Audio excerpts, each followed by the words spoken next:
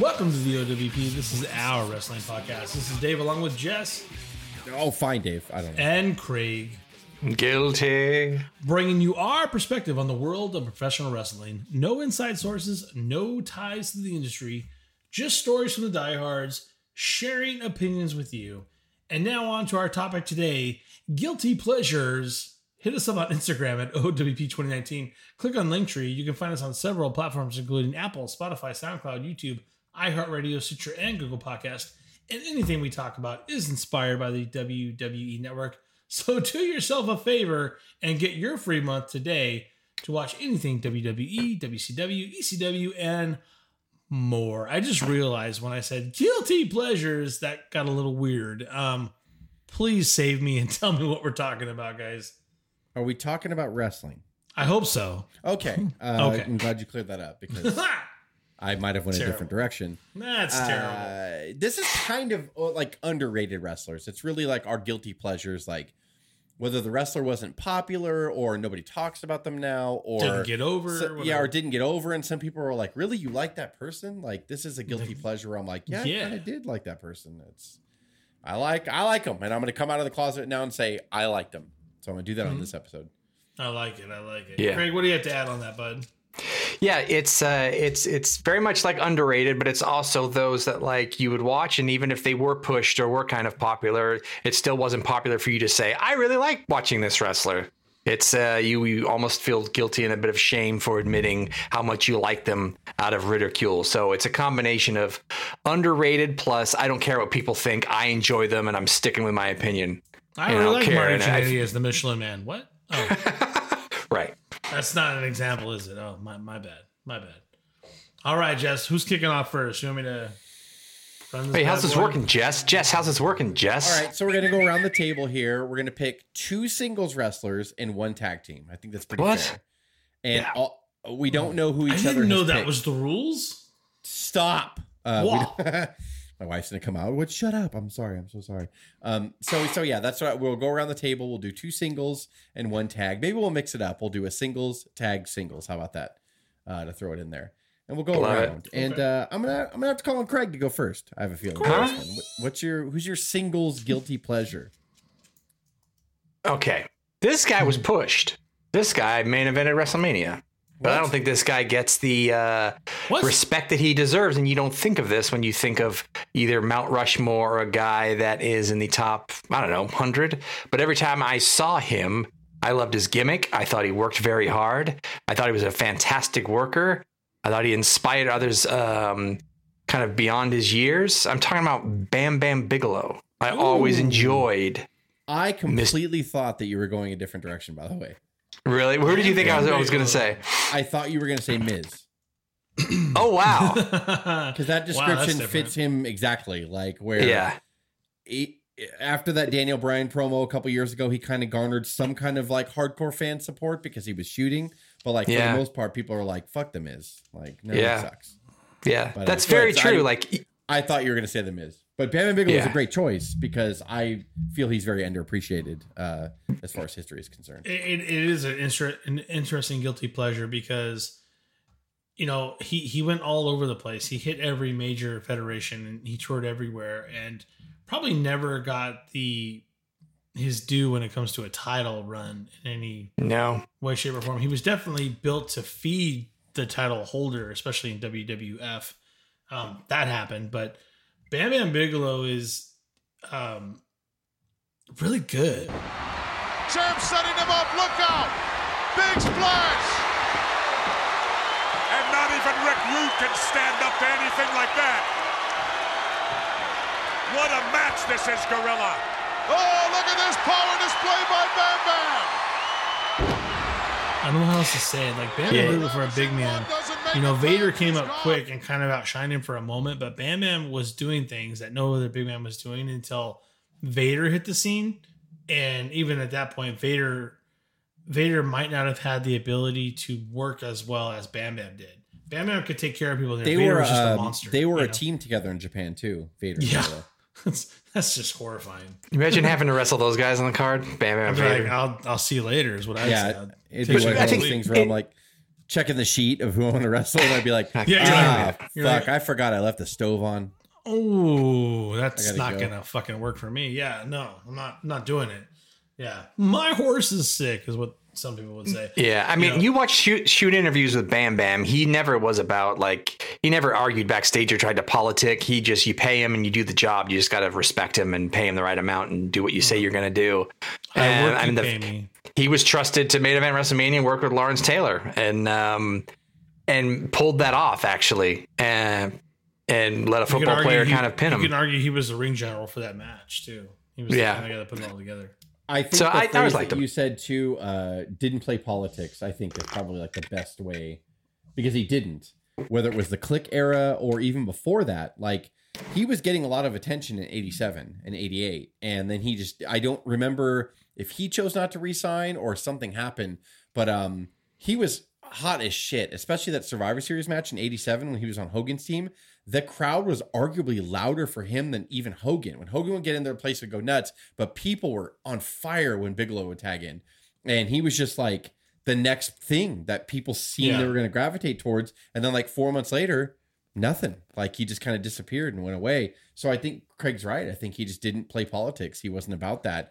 And he was just like, oh, I'm not going to do this shit. I'm going to show up. If you want to use me, you can hear the people. Use me. If not, like, I got to go. I'm not going to ride with Vince or call Vince every day or whatever. You know what I mean? Whatever the politic game was that you had to do to kind of show that you were a team player. I think Bigelow was like, fuck that shit. He wasn't going to say, hey, brother. I'm going to talk to you about it. hey, brother. That doesn't work for me, brother. No, that was a terrible Bigelow. I don't know if that was a Bigelow impression. I don't know what that was. What does Someone save me. Like? Stop it. Somebody hit the audio. He's passed away, Dave. I don't remember what he sounds like. Okay. That's terrible. So, God, should I go or Dave, or do you want to go? What are we going to... I get to pick. Okay. Yes. Even better. I pick Jess. Yeah. Okay. So okay. Mark Merrill. Oh, wow. Interesting. Look, he was silly and gimmicky in like 91, 92 when he started the Johnny B. Bad thing. And he, to me, for whatever odd reason, in like 93, 94, started working really hard. And I really would notice him getting better in the ring. And I actually liked Johnny B. Bad. And then when he went to WWF, I was kind of excited because he went as Mark Merrill. And then his wife ended up outshining him. And he brought a lot of injuries with him. He was injured often. And I think that really hindered his stint in WWF, was you had a wife that ended up being hotter than you. And then injuries started piling up. And I think he couldn't keep up with the pace.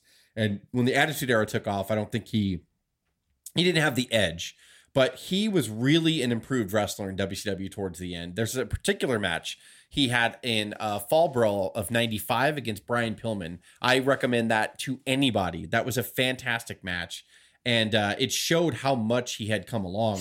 I swear, all throughout the year of 1994, Johnny B. Bad opened every WCW pay-per-view. I was just going to say that. Yeah. And whether it was with Regal, Honky, anybody that's, DDP. To your point, that says you're going to open it up, you're going to blast us off on this pay-per-view. That's a big deal. I think that's a big responsibility. And if you do it right, you're talented. Like the curtain jerker is not anything to be taken lightly. You have to do your part on the card. It sets the tone. Lost nowadays, they'll open up a pay-per-view and be like, the opening contest is a Hell in the Cell. Like nowadays, and I'm like, why? Why are you fucking opening the pay-per-view with Hell in the Cell? Maybe you should end with that. Yeah. I'll take Johnny B. Bad's Krabby Fireworks. I'm bad, baby. Shut him out, brother. 1, 2. This one got it. Whoa. Wow, that was awesome. That was. He earned this one, fans.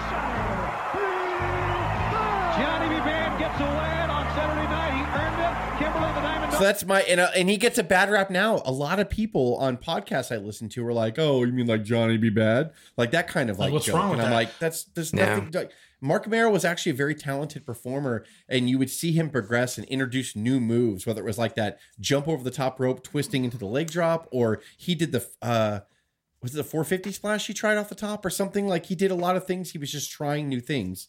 Like every time I just laughed because I can't remember who said it, but they would imitate Dusty and go, "Don't worry, baby, we got this Little Richard lookalike. This is gonna be yeah." And Dusty gave him a start.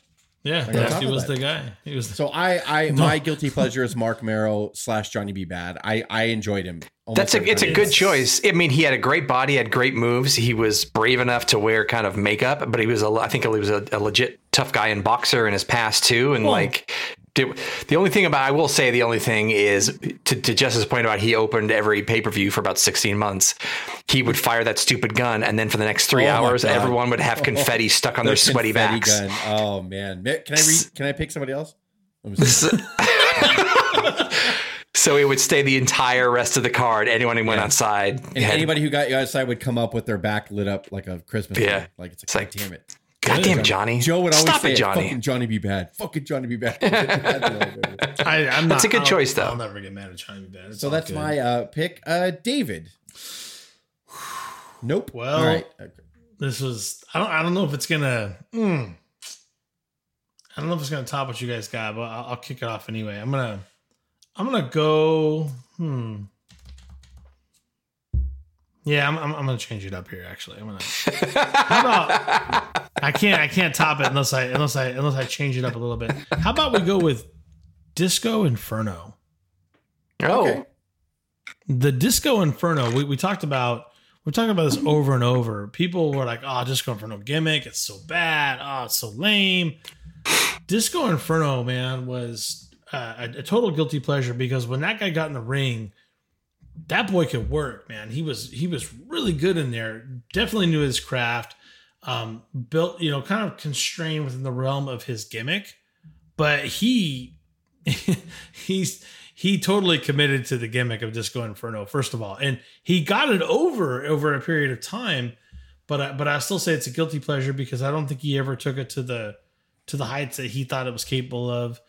But a Disco Inferno match is always entertaining to watch. You will watch it. Oh, it's Disco. I'll watch Disco. Even though Disco was people are like, oh, it's a joke. Disco Inferno is a fucking joke.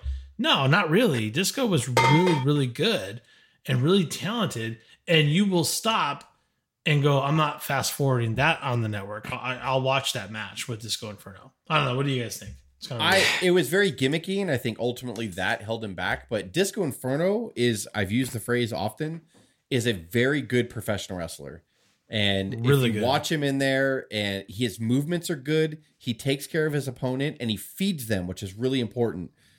He knows how to feed not just their comebacks, but he knows the moves that somebody that's taking a move needs to do to make it easier on the guy doing the offensive, if that makes any sense, because he just knows what to do. He leans in when he has to lead in. He walks towards just the opponent. go with it, Jess. Yeah, as he's selling, he's doing certain movements to get in position without looking obvious. We see a lot of wrestlers now when they get knocked down, they obviously scoot in position. Like Disco had the art form of like he would sell, but he would be getting in position as he's selling. So he knew where the spot needed to be. Yeah, you wouldn't notice that he's getting in position. He wouldn't scoot, obviously, in position. He would sell and roll and sell and then get in position where somebody the ultimate scooting into position is Honky versus Ultimate Warrior. Like it's the ultimate scooting. Go back and watch it. Look, like Honky had to scoot to where Warrior was going to be and like make it work. I've never been a professional wrestler. I cannot even begin.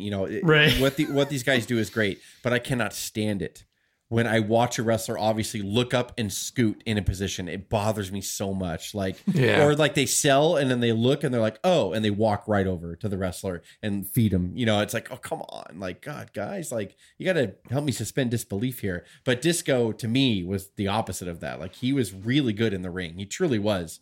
I'm annoyed at his podcast. I think he's annoying as shit, but that's probably the point. But I've never heard his podcast. I did not know he had a podcast. I did not know he had why one. you haven't, because he does it with Conan. That's why you haven't. Oh god, There's oh your my gosh. problem. Hey, But that's I will one person. say- That's someone that won't be on my guilty pleasures list. Bye, No. Conan.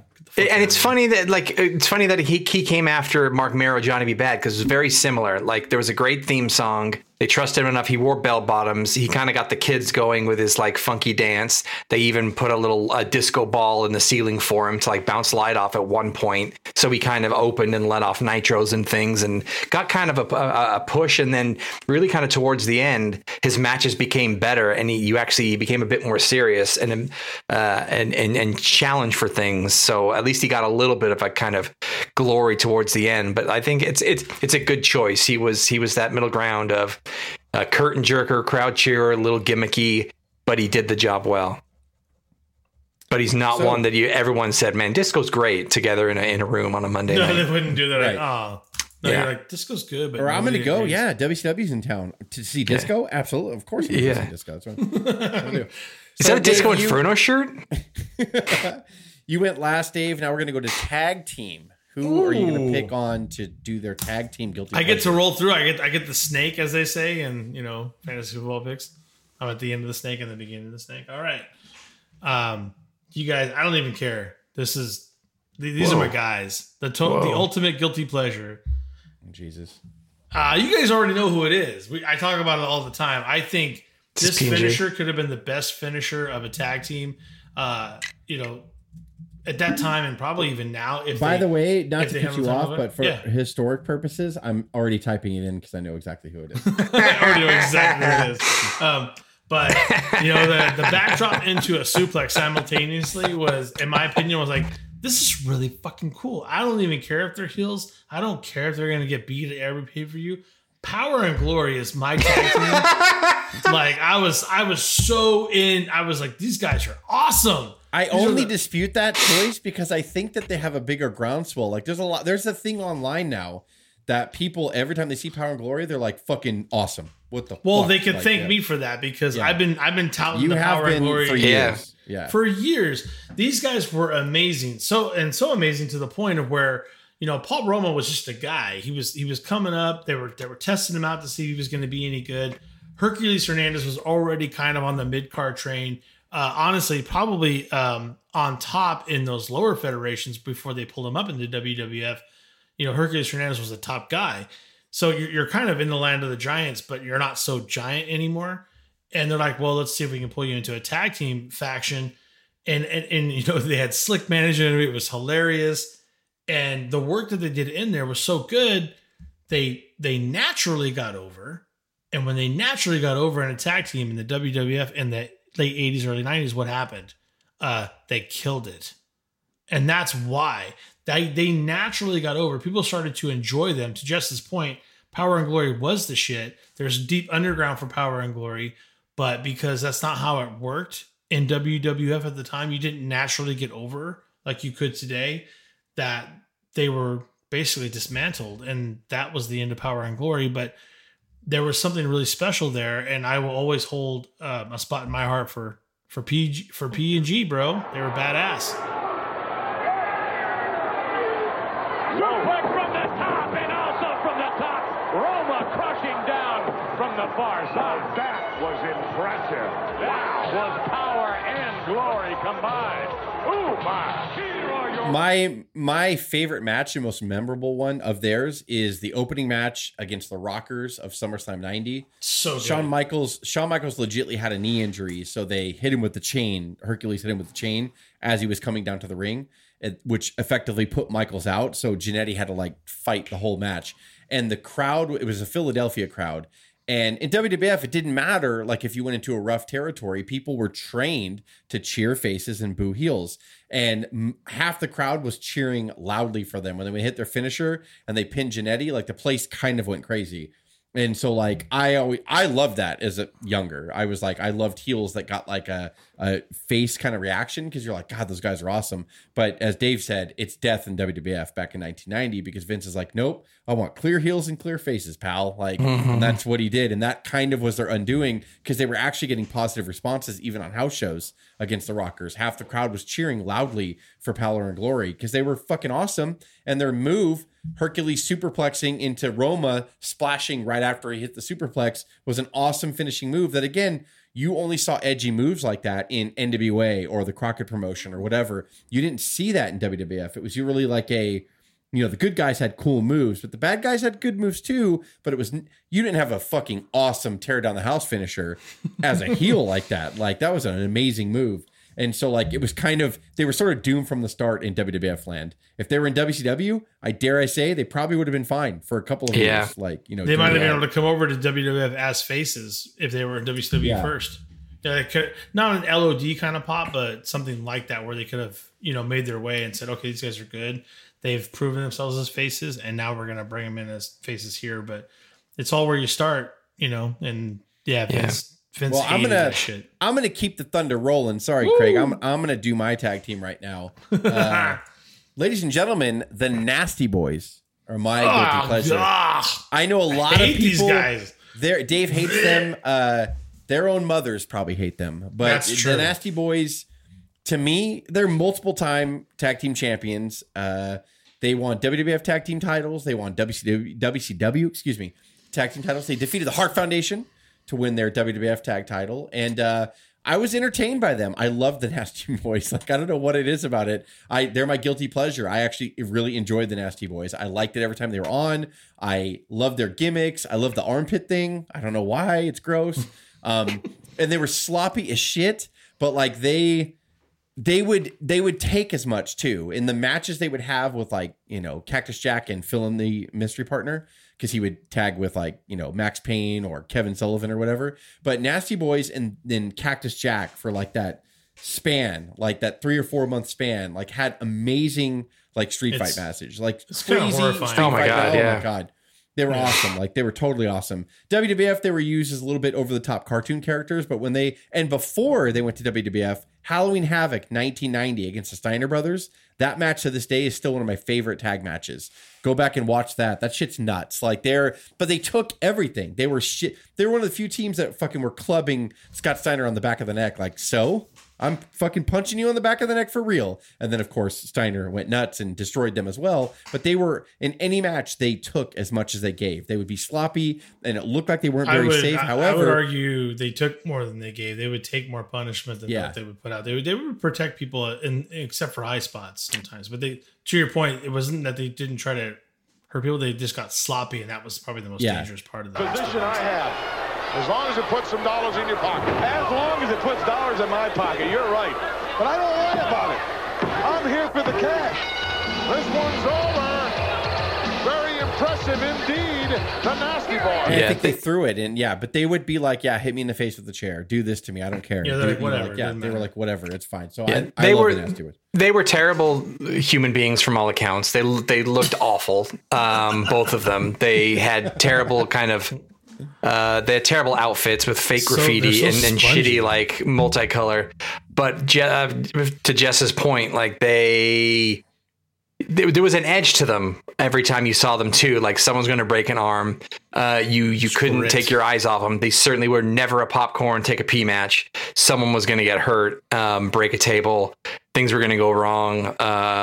You got the feeling things got a little stiff and then uncomfortable sometimes. But then they could also work really great with opponents too on the same level. So it's they had different kind of styles, and they were always kind of fun to watch. And that string of 93, 94 of WCW, those mixed tag matches and mystery partners, go back and watch all those. Yeah, for sure. When God, why am I forgetting that tag team's name? There's another tag team, Public Enemy. When they started getting big in ECW land or whatever, I was like, that's Nasty Boys. Yeah, Public Enemy was Nasty Boys. There was a carbon copy. It was imitated, never. Yeah, it was ECW's version of the Nasty Boys, and they even went to WCW and they had matches with the Nasty Boys. And then I think the Nasty Boys taught them a lesson about being a carbon copy of them in that match. Yeah, this is how This is how to really slop wrestle, by the way. Yeah, it's not just putting people through tables. We will fucking hit you with everything. So I like the Nasty Boys, and I know it's not a popular choice. A lot of people are like, fuck the Nasty Boys, they suck. And I'm like, I didn't think so at all. I didn't. I think Craig said it best, was you didn't go take a whizzer during that match because you're like, I hate these guys, but someone was going to get their head taken off. Yeah. So was, Craig, what's your tag team? My favorite tag team, my guilty pleasure tag team is Jerry Sags and Paul Roma, and they were Nasty Glory. They were in Smoky Mountain in 2000. Nasty Glory. That's a great name, actually. Nasty Glory. Yeah. Come on, No, Greg. I had two in my head, and I'm going to go with the less cartoony one. Quebecers. I always really enjoyed the Quebecers because the Rougeaus were always fantastic, and one half of those guys, and then what was the one-eyed Quebecer's name? Pierre. Yeah, Pierre and Jacques. Jacques. Yeah, Jacques. Yeah. And they were great together, and Pierre's could wrestle. I didn't like his second gimmick after the Quebecers, where it's like a pirate, but his Quebecer gimmick with Jacques, they put on some great tough matches and could be technical and were very, very inventive. I really enjoyed the Quebecers. Pirate, can I correct you? Oh, I'm sorry. That motherfucker stole Brett's jacket. So don't sleep on that shit. No, great. that's a really good choice. I love the Quebecers, actually. They were really good. They were in that flux period of WWF when they didn't really know what their identity was yet, like 94. And so I think that like they were just a cool tag team to come along. They had good matches with the Steiners. And they were really good. They can hold their own. They can hold their own with guys like that. They were deceivingly good. They can sell and they can hold their own. That's a good choice, man. That's a really good choice. Damn it. Quebecers were fun. You're a real sack of shit. That was a good one. Do you want to go? They're multiple time WWF tag team champions as well, too. They were very good. I really enjoyed it. 2-time? Yeah, I think so. 2-time. 2 or 3. All right, I'll snake it back. We're back to singles now. Yeah, we're going back to singles. You gonna go? Go on, Craig. Give it a go. This is a bit of a reach, but I've mentioned that the guys know this about me, and I kind of always talk about this guy whenever I have a chance I get. As like a trivia question, but he was a most of the time prelim, but he did have his moment as a Saturday morning guy who was built up for a little while. But I did enjoy his finisher. I did enjoy his look, and I enjoyed his music. And I'm talking about Duke the Dumpster Droese as a guilty pleasure. And many people listening and watching this might have no clue who this guy was. He was PWI's. Was he like number 500? No. Yes. Yeah. Number 100 for 1 year. Just made it. Yeah. But I don't know, man. He had a little, and maybe it was because I was really like leaned into when he was being pushed and when he first debuted. And I don't think he went very far at all. But whatever that 4 months period when he was being pushed on Saturday mornings, I was into Duke the stupid dumpster Droese and his tilt-a-whirl suplex or whatever he had and his garbage man outfit. Hard to do a 360 on this guy, I'll tell you that. No, we're not going to see it. It's over. That was enough. That elbow with all that velocity and elevation. Nice victory for Duke the Dumpster Droese. And ladies and gentlemen, I don't know. I respect your choice, but man, that garbage. is the epitome of guilty pleasure, though. Like, I think that really defines it. When you said that, I was like, "Holy shit! Did he just said Duke Droese?" Like, wow. But that's what this is all about. I respect. It really that choice. is. I mean, yeah. I had a Duke the Dumpster Droese birthday party. I think I didn't. You would I clap really did. the lids together. The trash can lids. There's a lot you could play with if you were a garbage man. That was his gimmick, by the way. If you're like, is this guy? Duke the Dumpster Droese was a literal garbage man and came out in the garbage man jacket with the weight belt on, not the weight belt, but like the back brace on. Yeah. And to think if he would have been there during the TLC period in the Attitude Era, what he could have done to the business. Bringing your own stuff to the match, bro. Yeah. Just I dare wrong say place, wrong WrestleMania 17 time. would have been Duke Droese against The Rock, probably. Whoa. If I had to venture a guess. You said it, buddy. You said it. I didn't. Woohoo! As guilty as I was, I think I could top it. What? Oh, please do. This guy is just, certified just beef, 330 pounds. Just what are we doing? Hulk Hogan's best friend. Oh no! You all know what I'm talking about. I think no. And at the same time, he had some tag work, but when this guy came out, I'm like, man, how is this guy not just? How is he not the top hill that's getting fed to people? I'm talking about the Warlord. Oh my God. This guy. I thought you were talking about Brutus Beefcake for a second. No. Sorry. That would have been a great choice. That's like the crowning jewel of maybe on a future episode. The crowning jewel of turds. I mean, the Warlord. Hulk Hogan hates the Warlord. Yeah. I love it when we get into this tangent, but the Warlord himself, I seriously, like 320, 330, just all be pressing everybody. Really impressive in there. I don't care who you put him in there. You put him in there just to see the physical look of it. I'm like, this guy's going to tear your head off. This guy was probably one of the biggest guys that wasn't a chunk, right? The biggest built guy as far as weight's concerned. Even people like Brock Lesnar couldn't get close to that weight. You know, Andre's heavier, but Andre's, you know, a chunk. You know, there's the Earthquake's a chunk. The only people that exceeded 330 were chunks. This is probably the biggest guy that hit the weight room twice a day. And you would look at him and go, man, how is he not at the top? Twice a day. How is he not at the top? I'll tell you why he's not at the top, because Hulk Hogan hated the Warlord. Do you have a story about that, Jess? I mean, it's everywhere. It's not even just one story. It's the fucking, like, I swear, every Royal Rumble, Hulk Hogan eliminated the Warlord. Go back and see that I'm right. And then you cannot tell me that in the grand finale match of Survival in 1990 Survivor Series, that Tito Santana giving a flying forearm to the Warlord in the grand finale match of Survival, like in the first 7 seconds, wasn't Hogan in the back going, what if we start off with Santana pinning the Warlord in fucking 6 seconds, Vince? What do you think about that, brother? Like, and you know that happened. And he's like, whatever you want, Terry. Fuck, if you'll stop being so grumpy. Like, yeah, I swear Hogan had something against the Warlord. Every time Hogan and Warlord touched in a Royal Rumble, Hogan would throw him out.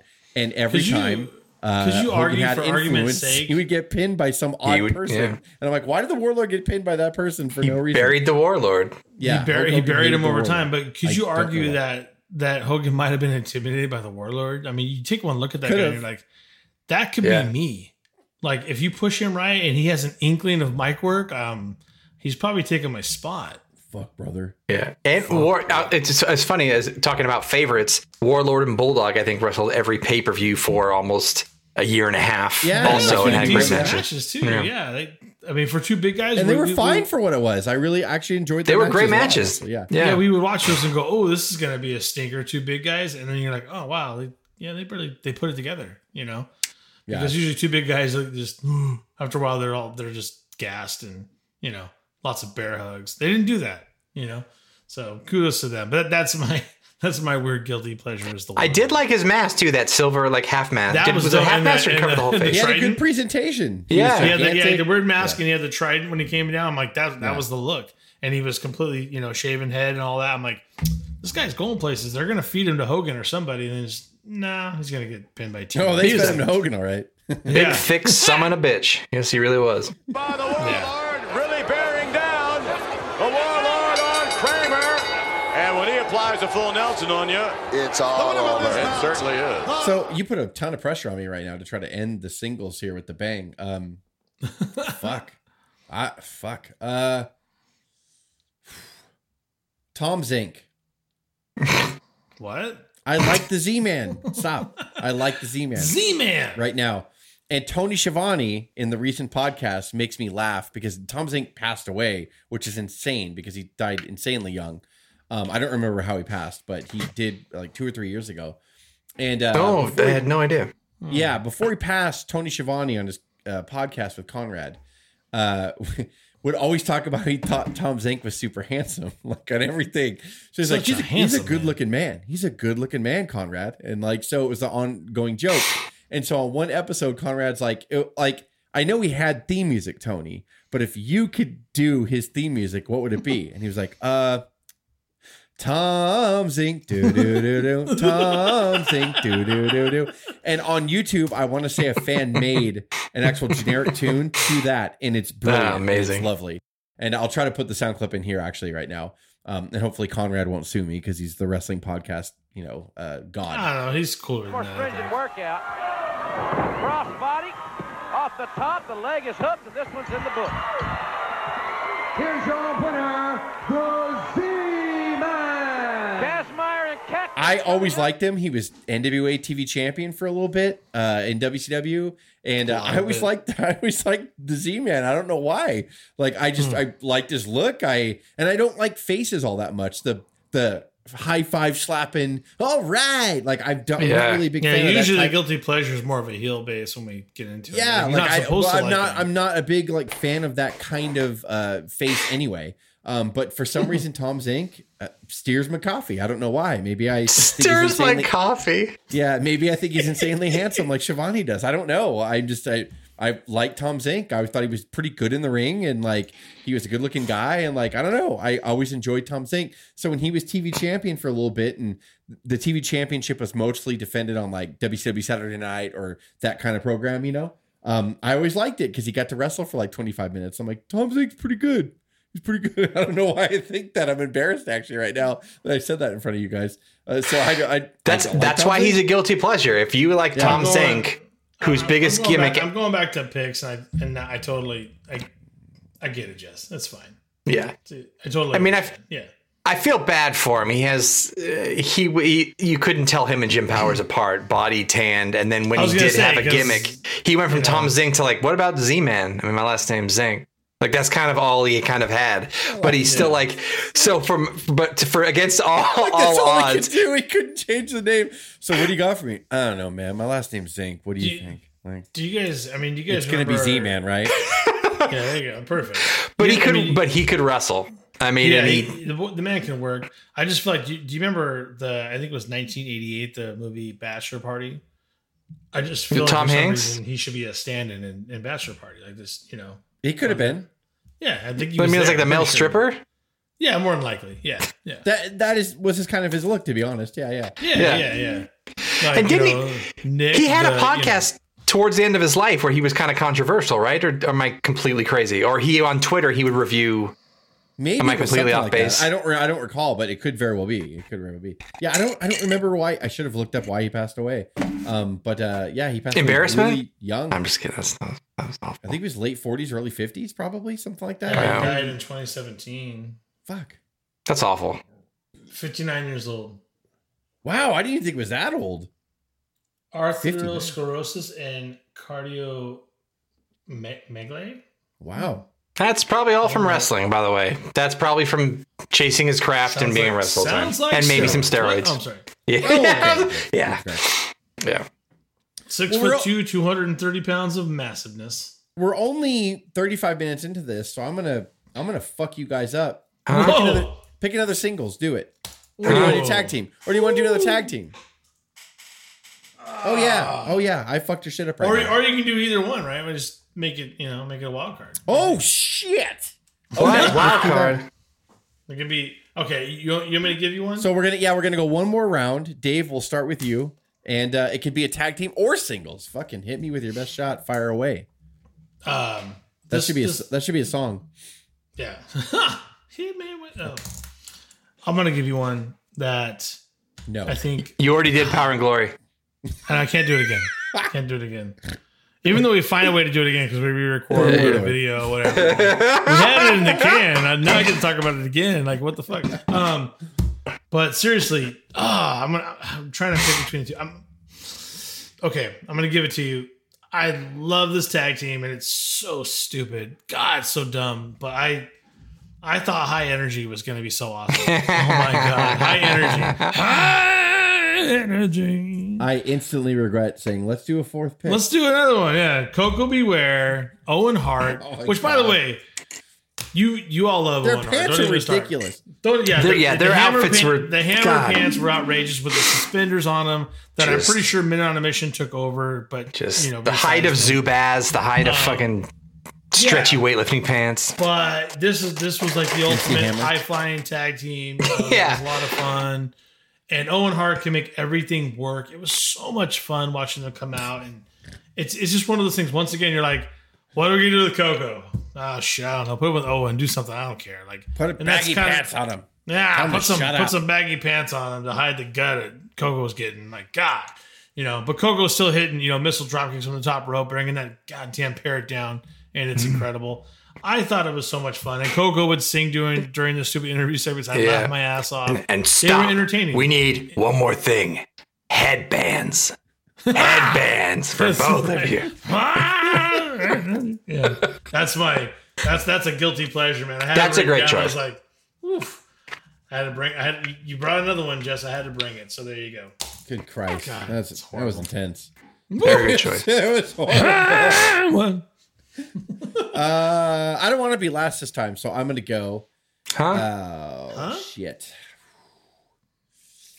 Because I don't want to feel the pressure of trying to end it with a bang. Because I don't know if Tom Zink matched. That's why he kept it going. Because Tom Zink didn't deliver. Yeah, that's so true. We could be here for 3 hours. So Tom Zink did not if no one land at likes all. their last choice, they're like, okay, we're going to go one more round. Like, all right, we're going to do a ninth. We're going to do another one. Surprise! Yeah. Since we're only 2.5 hours in, we're going to do one more. Whoa. Fuck Terry Taylor. Listen, shut up. Oh, man. Shut up. No, I didn't necessarily care for the Red Rooster per se, but like I liked Terry Taylor before that. He was in the UWF, and I always enjoyed Terry Taylor. And then when he went to WWF, I didn't mind him per se as the Red Rooster because I thought Terry Taylor was a good wrestler in the ring. And then he went back to WCW after that and was a tailor-made man and blah, blah, blah. And there's a lot of podcasts of people sort of ripping on Terry Taylor, saying he's a little stooge and a little shit like that. But I always enjoyed Terry Taylor. I liked his wrestling, and for some reason, I think he was he always wanted to be Ric Flair, I think kind of was the problem with him. But I enjoyed Terry Taylor. There, I said it. What was the gimmick that he could have gotten that was like getting picked out right at the same time, coming out of the box? No, I didn't even think that was true. I think it's more of a joke. It's the joke. What's the joke? Wasn't he like a Terrence Rich guy for a while? That was almost his best gimmick. That was in WCW after, yeah. After he left as Red Rooster, he went back to WCW, and he was called the Tailor Made Man. And he was with Alexandra York and the York Foundation. That's right. And he was fun. He was like $1 Million Man kind of ripoff, but not really. Because he had the suits, like Teddy DiBiase had the glittery, you know what I mean, like tearaway suits. He had those. He could go, though. He could wrestle, but man, he loved just to spike your hair up red and just do, wow. Cock the walk, bro. According to Bruce Pritchard, when they gave him the Red Rooster gimmick, he always like tried to copy the Ric Flair strut in the ring. And so in the back, Bruce Pritchard said, like, God, when he struts, it just looks funny. He struts like a rooster. So when he came back and they didn't really have anything for him, they're like, why don't you strut like a rooster? Why don't we call you the Red Rooster? Oh my God. And the Red Rooster, I guess, is like an aggressive head of the roost kind of rooster. I think that's the whole thing about a Red Rooster. So he's like the alpha rooster. So instead of Terry Taylor, Bruce claims that they wanted him to be more serious with it, and they didn't want him to necessarily cluck around like he did. But he ended up doing that. Make it your own, but he ended up doing that anyway. They told him to do that. You're totally right, because Bruce is full of absolute shit. Because they made him. You can't tell me that Vince would be like, and then we're gonna spike your hair up with red paint. That was totally Vince them fucking with Terry Taylor. It wasn't like he did it on a house show and they pulled Bruce it back. Claimed and said, hey, that brother, Terry Taylor is the one that came up with the red thing, and he went really cartoony and clucked around and all that. He was like, that was Terry Taylor. Stop saying clucked around. It's terrible. It's a terrible pun. He roosted around. What? That's twice you've said clucked around. Stop clucked it. Around. Is that even a term?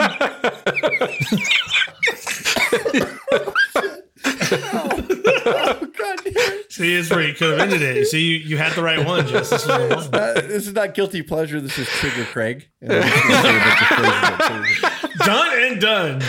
So Bruce claims that Terry Taylor's the one that came up with that ridiculous cartoony gimmick. I'm like, really? In the land of the cartoons, he's the one that came up with the cartoony gimmick. That's too far. That is the Red Rooster. Yeah.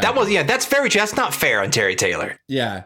So I think it's the other way around. I think that they were mocking him because he was a fan of Ric Flair, Terry Taylor was, and he would go out there, and when he was a heel before WWF, he would strut around kind of like Flair used to do the strut, and he wanted to copy that. I think he wore tights kind of like Flair, the long knee pads like Flair, like he kind of just really tried to be like a villain like Flair. So when he went to WWF, he was just Terry Taylor at first. And I think they couldn't figure out how they wanted him to work in. And they were like, you strut like a rooster. Because they were mocking him. And so he just said, all right. And they're like, we're going to turn you face. And, you're going to be the Red Rooster, and we want you to like, you know, jerk your head and do the red thing. You can't tell me that Vince wasn't like, yeah, here's some red paint, Rooster. Ha, do it. He had great music. That it was great music. Yeah, I agree. I think music for me, like it's a half of it. A lot of times I justify choices in wrestlers by their music. It really is. So the rumor that everybody says is that Mr. Perfect got it, and then I got this. That's what. Yeah, I don't know if Conrad brought that up. It was like a thing where Henning came in kind of at the same time, and so they were like, one of you guys is going to be Mr. Perfect, and the other one's going to be the Red Rooster. And Henning ended up getting Mr. Perfect, but I don't know how true that is. Yeah, they said he imagined this alternative universe where they picked it out of the hat. One got Red Rooster and one got. Yeah, it's not true, but it's fun. Talk about getting fucked over. Terry Taylor's like, oh, Mr. Perfect's in here. Yeah. Oh, I'm a fucking. That's right. Like with Hogan's story about how like I was either going to get the fat burning grill or I was going to get the Hulk Hogan blender or whatever, and I missed the phone call. So George Foreman got the George Foreman grill, and I got the shitty tornado blender. And he blamed his wife for it. Thanks, Linda. Thanks, bitch. Yeah. So Craig, you have to end it now, huh? Or we're going to 20 choices if it's not good. I want you to cluck around, big guy, and kind of get me another choice. Tell me something. I don't know if this guy. I don't know if this is a guilty pleasure because he kind of did. He got a little bit of a push, but I liked him. Randy Savage. I love Randy Savage. I'm like Ric Flair. So guilty. And at first, for me, his music kind of did it, and it was teased. His tease was a music video at first. And it starts with everybody, here comes Two Cold Scorpio. That's a good one. When Two Cold Scorpio first debuted, it was unlike anything you'd seen, like 360 splash. Do you know the video?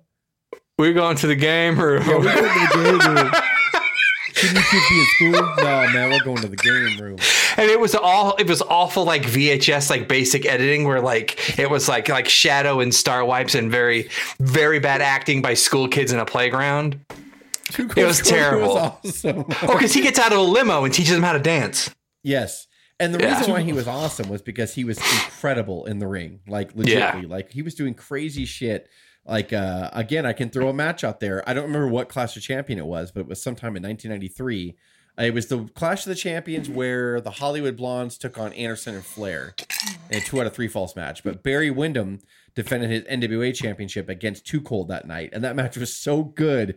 And Scorpio like amazed everybody and was like doing all these crazy moves. And the place was going nuts for him. Like, I'll never forget that because that was in everybody. And his matches with Benoit that he had earlier that year, like Scorpio was awesome. And they opened Super Brawl. I'm just kidding. They didn't open Super Brawl. I lost. His tag team with Marcus Bagwell was good too.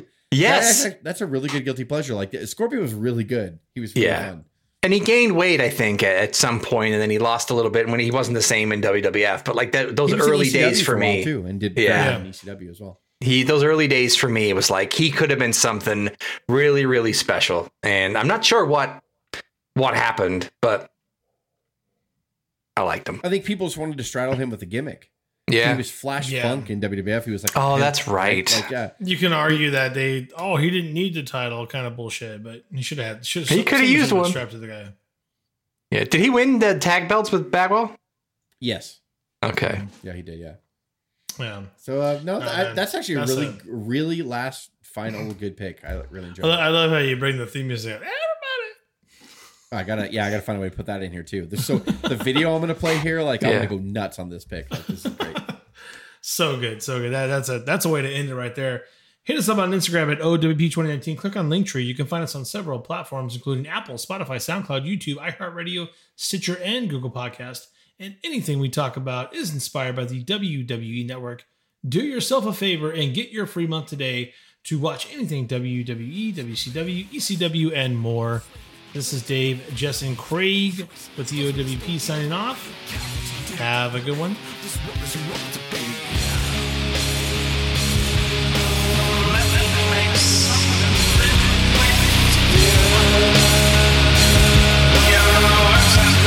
Family,